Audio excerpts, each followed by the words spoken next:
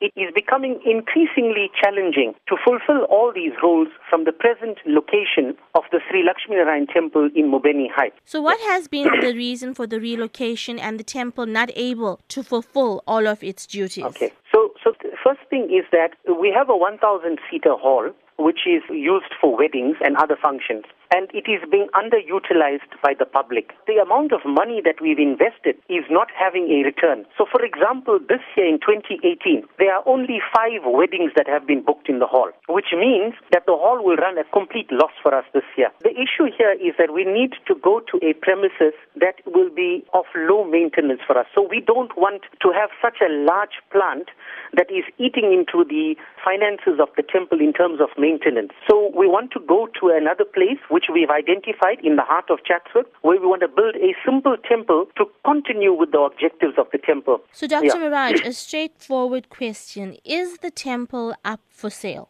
Yes, the temple will be up for sale. And the reason for that is because of the high maintenance? That's correct. And it's preventing us from doing what we actually want to do.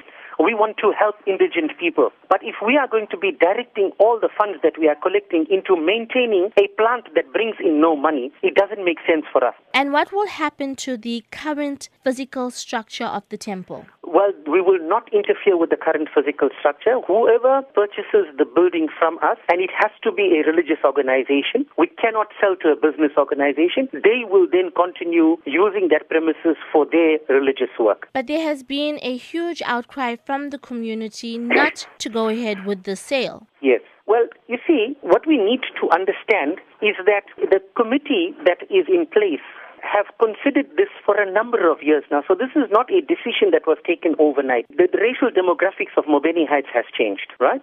We don't have many Hindus living in the area anymore. The perception among people that it is a high-risk area in terms of criminal activities. So these are some of the things that are contributing to it. What has the financial difficulties experienced by the temple been like? We've been having this problem over the last, let's say, 10 to 15 years. So for this year, for example, the temple will rake in the region of about 20,000 rands from the hall. But the monthly expenses of the temple is in the region of 40,000 rands. So what are we doing? People are giving us donations for philanthropic work, they're giving us donations for publications, but we are redirecting that into maintaining a hall that is not popular anymore. The temple has enough money to continue with its religious and spiritual work. But the hall that we have is a liability. Money that we should be spending propagating spirituality and religious activities is being used in the maintenance of the hall. So before the place becomes derelict or we land in a situation where we cannot maintain the place anymore, we need to move out and give it to somebody who may have use for it. So what is the way forward for the organization? Well, the way forward is what we are suggesting is that we